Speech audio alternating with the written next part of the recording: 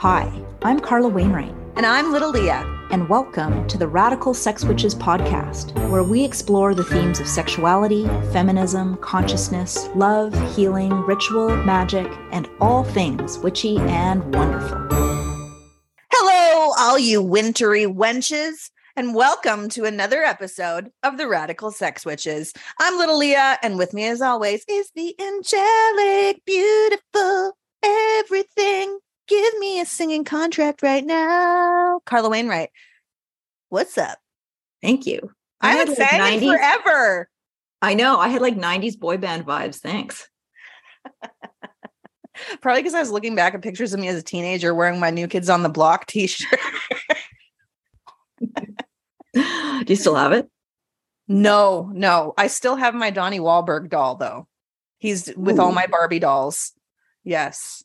He has living the good life with all the Barbies. He has the plastic. I've told this story before, but he has the plastic hair, but then he's got like the real hair rat tag that comes down in the back. And how like it only was like coming off of our previous episode of everybody fucking everybody. There was only Western Ken growing up, but then Donnie showed up and he was like super popular and Western Ken was left in the dust. So wow. 2 seconds in and like usual, down the goddamn rabbit hole. So you know what? Let's get started. We're almost at the end of 2022 and we need your reviews. Carla is currently getting the pillow out so that her knees, are cushioned. It means everything to us. Your reviews help increase our listenership and spread our message. So head over to Apple Podcasts and give us some love, please. And thank you. Yes, that'd be awesome. We'd really appreciate. I think it's been a year and it was someone being really petty on the last one. Go look it up if you're in Canada. It's fantastic. Yes. Shout out to the wine mom. Shout out to the wine mom. Totally. And we know so many of you love the podcast because we hear it from you. And so, if you could just take 30 seconds to leave us a review, it would actually mean so much. So yes. It doesn't even have to be properly like spelled, good English. Just be like, me like good, and we'll take it. So the winter solstice, it's almost here. Thank the goddess. The light is going to return, which I can't bloody wait because right now it's depressing as all shit when it's dark at 4:00. I know. Even at 7:00 in the morning. So we did a winter solstice episode last year, episode number 41, if you want to go check it out. But there are some solstice facts that we didn't get to share with you. So we're returning to this pivotal point on the wheel of the year and sharing some I was today years old facts with you about the winter solstice, otherwise known as Yule. Yep. So yes, I'm totally with you. Bring back the freaking light. This is what happens when you live in a northern climate. Shit. The darkness. We probably said this on the last probably because it's such a big deal. It is a big deal. It is such a big deal. It kind of just everything. Your whole night is influenced by the fact that there's so little light. Anyway, December 21st is the day when the tilt of the Earth's axis is furthest from the sun, which then means it creates the longest night of the year here in the Northern Hemisphere. All of you listening in the Southern Hemisphere, of course, having your longest day of the year. But up here, we are really thankfully now getting a little bit more light every single day for the next 6 months. And interestingly, just as an aside, it is said spiritually that this next 6-month period is the easiest 6-month period to really manifest your intentions and desires. So what? Yep. But, I'm pretty sure that all of our listeners knew all the things about the Earth being, tilted and far away and all those sorts of things. But we're going to kick off with some lesser known tidbits about the winter solstice. So typically the solstice is on the 21st, like this year, but the date of the winter solstice varies from year to year and can fall anywhere between December 20th and December 23rd, and the 21st or 22nd being the most common dates. And the reason for this is because the tropical year, which is the time it takes for the sun to return to the same spot relative to Earth, is different from the calendar year. And so the next occurring one is going to be December 20th, will not happen until 2080. Wow. And the next will be December 23rd solstice will not occur until 2303. I know. 2303. That's like, 300 years away from my, well, yeah. long time away. And you know what? I just like the whole idea of a tropical year. Oh, so yeah. I would not miss the snow in this bullshit. No, me neither.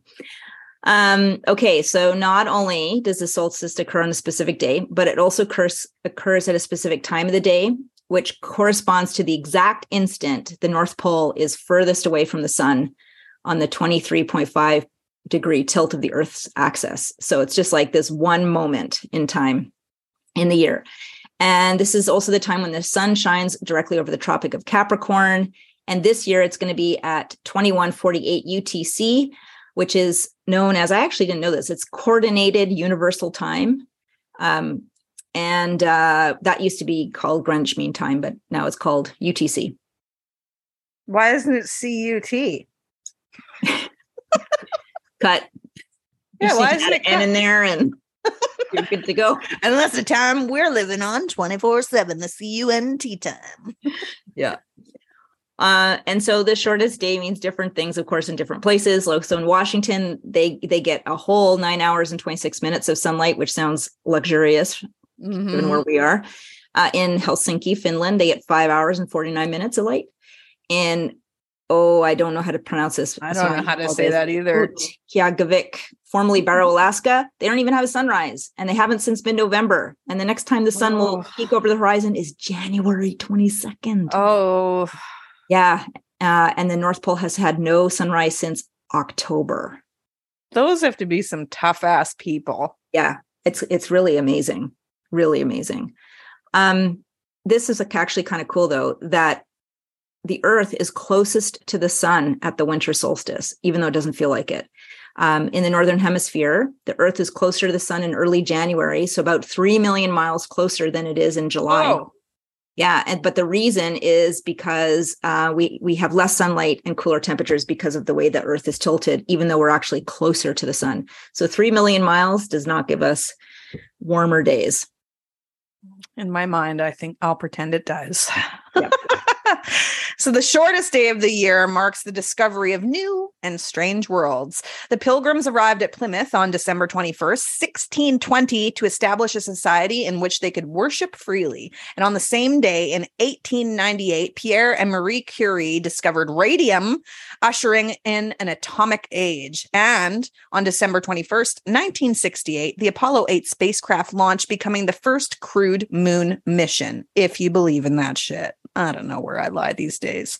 Yeah, me neither. I know. I question everything now. But anyway, it's an important day. Yeah, that's cool. I didn't know that. Yeah, I didn't know that either. So that was definitely new news for me.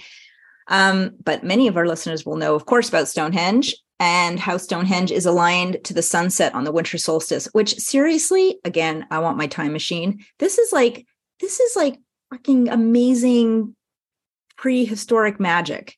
Like how? So some people say the position of the sun was of religious significance to the people who built Stonehenge. And so that, they use all kinds of calculations, looking at the sky, the stars, all those sorts of things. But there's other theories that say that the monument is constructed along natural features and just happened to line with it. So it's good luck. I don't believe that. I think that people who created Stonehenge knew exactly what they were doing. Yeah, they knew what they were doing. Yeah. There's many actually prehistoric monuments around the world that correspond with, the light does a certain thing on the solstice. I'm going to share 2 more. So some of Peru's Nazca lines converge with the sun on the winter solstice. So these are 2,000-year-old lines in Peru, and they're massive designs that are etched into the ground, plants, animal shapes. You have to see them from the air. Some of those straight lines are as long as 30 miles, and some of the plants and animals are as large as 1,200 feet. Definitely look it up. It is so cool how they knew how to do that and make these incredible images, obviously not having... And they're probably the lines are probably straight as arrows, aren't they? Yeah. So maybe they had alien technology, who knows, but it's pretty cool. And so they converge, like some of these lines converge with the sun on the solstice. So wow, just wow. And then we have Newgrange, which is a tomb mound built in Ireland about 1,000 years before Stonehenge, and it lights up dramatically during the winter solstice. So there's a roof box above the entrance, and it coordinates with the light from the winter solstice sunrise so that a beam of light travels the 19-meter passage and illuminates the chamber for 17 minutes on the solstice. Who's figuring this shit out? I know. It's like unreal. The attraction is so popular that visitors can only gain entrance to the chamber on solstice mornings and a lottery that's held in late September every year. And I bet you those things go like, oh my God, that's super cool. How long? Okay, first of all, who is doing this and how long did it take them to first be like, oh, I see a pattern happening. Oh, and if we do this, this, and this, that sounds like somebody's lifetime. Oh, probably. And then creating models and then, okay, let's test it and see if, because, building Stonehenge and being off a few degrees would really suck. And some thought the world would end on 2012 winter solstice. December 21st, 2012 corresponded to the date of 13.0.0.0.0 in the I can't even say this, Mesoamerican long count calendar used by the Maya, marking the end of a 5,126 year cycle. Some people feared this juncture would bring about the end of the world or some other cataclysmic event. You got it. Don't you remember that? 2012? Oh God, there's a doomsday every other week at this point. So really beyond Y2K, I don't remember shit. Maybe, they were saying how the calendar ends. Yes. Okay. It's coming back to me now. Oh, you're going to break out as Celine Dion? It's all coming back to me now. Do I look like a Celine Dion gal? I don't know if I can be friends with you after that kind of statement, Carla. Yes, you can. And I'm sorry to the listeners at home. They're like, good for you. And I don't shun you for it. But I remember this. So you're right. Y2K was a big deal, but I do remember this. And I remember having a conversation with my friend, Mark, who's my oldest friend from childhood, who I just saw recently. He's amazing. But anyway, I remember him. He was so into this and he was telling me how the toasters were going to start glowing in 2012. What do you mean the toasters are going to start glowing? Like the elements inside? No, the whole toaster was going to glow. And so why just toasters? Why not my blender? He told me toasters. What the fuck? Yeah. Okay, next fact. This is, of course. So as soon as I read this, I'm like, of course, but it's not something we think about. Yeah. Every planet has a winter solstice. Okay, so because the solstice has to do with the planet's tilt and orbit around the sun, every planet in our solar system also experiences a winter solstice of sorts. Although the seasons themselves, of course, look different from ours. The seasons on Neptune and Uranus last decades, while Venus has the shortest of seasons. Yeah, the season on my Uranus has been pretty close for a while. Okay, I knew that was going to happen. I like the people on TV that say it is Uranus. It is Uranus. Have you noticed that? Yes. No, it's not saying Uranus. It's Uranus. Which sounds like I'm standing off a cliff somewhere taking a piss. You're still losing. You're still losing, society. Yes. Agreed. Anyways, mistletoe is especially magic around the solstice. Druid priests believe mistletoe, a parasitic evergreen plant that grows among oak branches, was the soul of the tree. And the high priestess would climb an oak on the 6th night of the new moon after the winter solstice and cut down pieces of the mistletoe, which people would wear for good luck and protection from evil spirits. Well, now I want to know how the kissing thing came into it, which we do not have that answer from here, but no. How did we get? That's another thing, like how we talk about a lot on the show. It started out here and it ended up here. Yes. So if one of our listeners, if you know, send us a note. We want to know. But I like that kind of ritual, like the 6th night of the new moon. After that's really cool. It's like very precise. Yeah. Good luck and protection from evil spirits sounds good to me. Okay. Many of the celebrations around the winter solstice are about lightness and rebirth. Mm-hmm. And there's a pagan myth about the solstice, which is about the Norse goddess Frigga.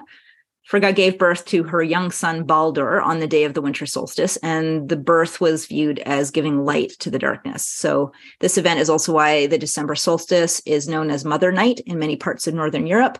And it's a day that celebrates birth, light, and progress. There's a couple of other mentions in mythology that include the winter solstice. So we have the Egyptian goddess Isis, who her son is named Horus, and she had him during the winter solstice. Mithras was the unconquered son of Persia, as well as Amaterasu, the Japanese sun goddess, and they were both born during the solstice.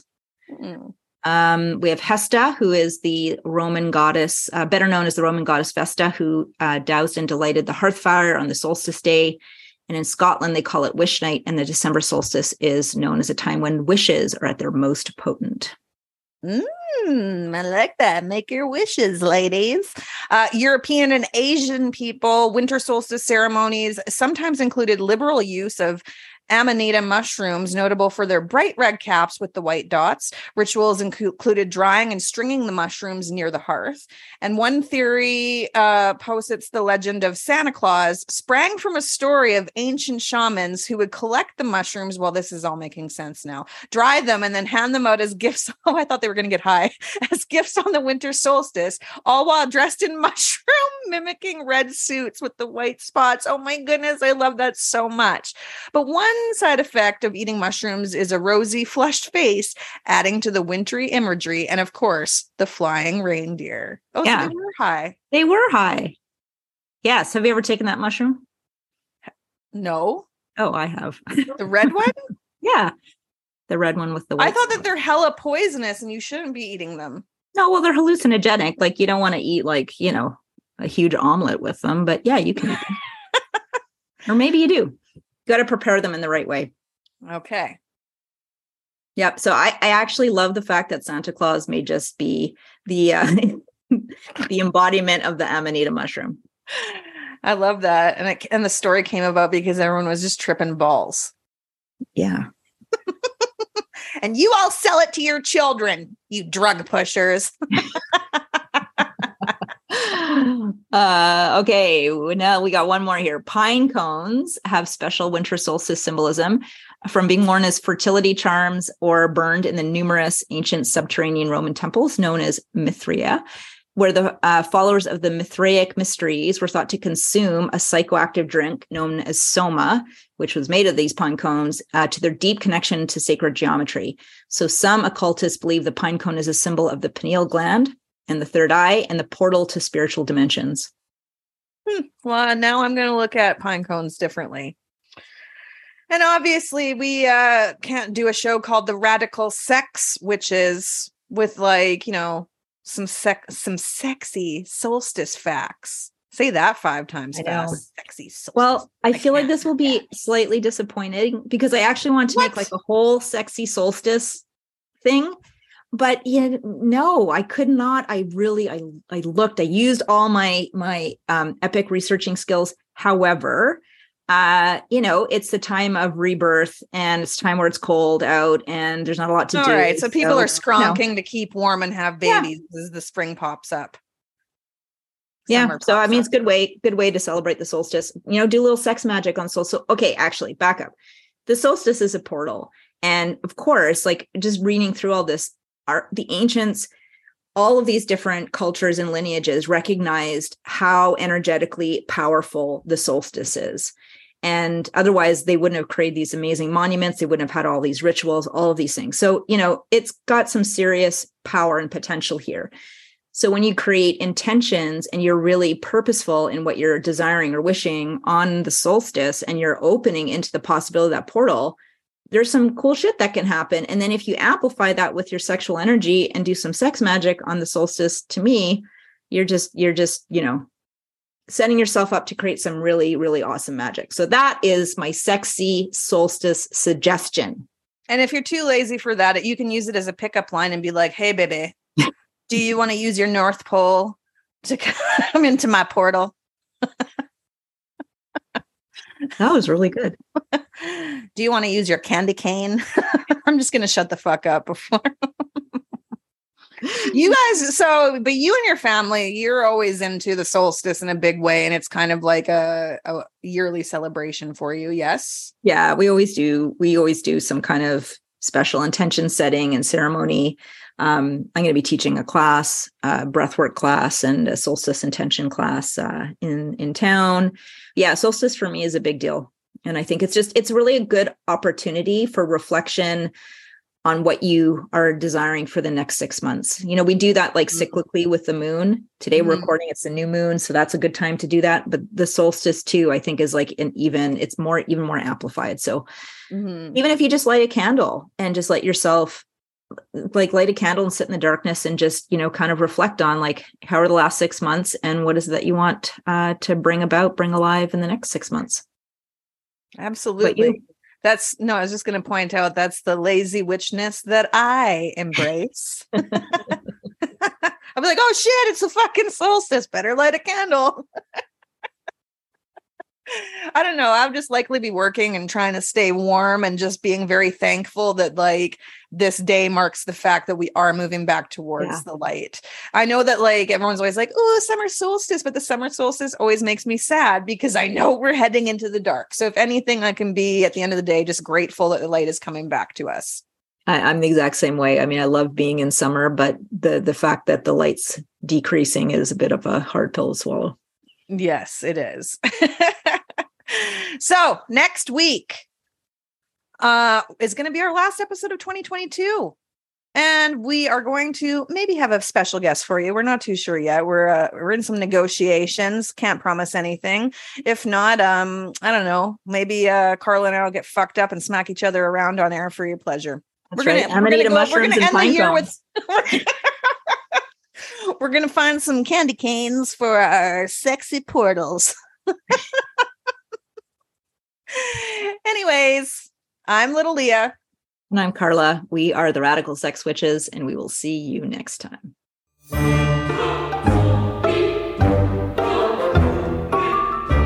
Hello, witchy listener. It's Carla here. If you're feeling disconnected from pleasure and unfulfilled in life, reach out to me and let's connect on a free call.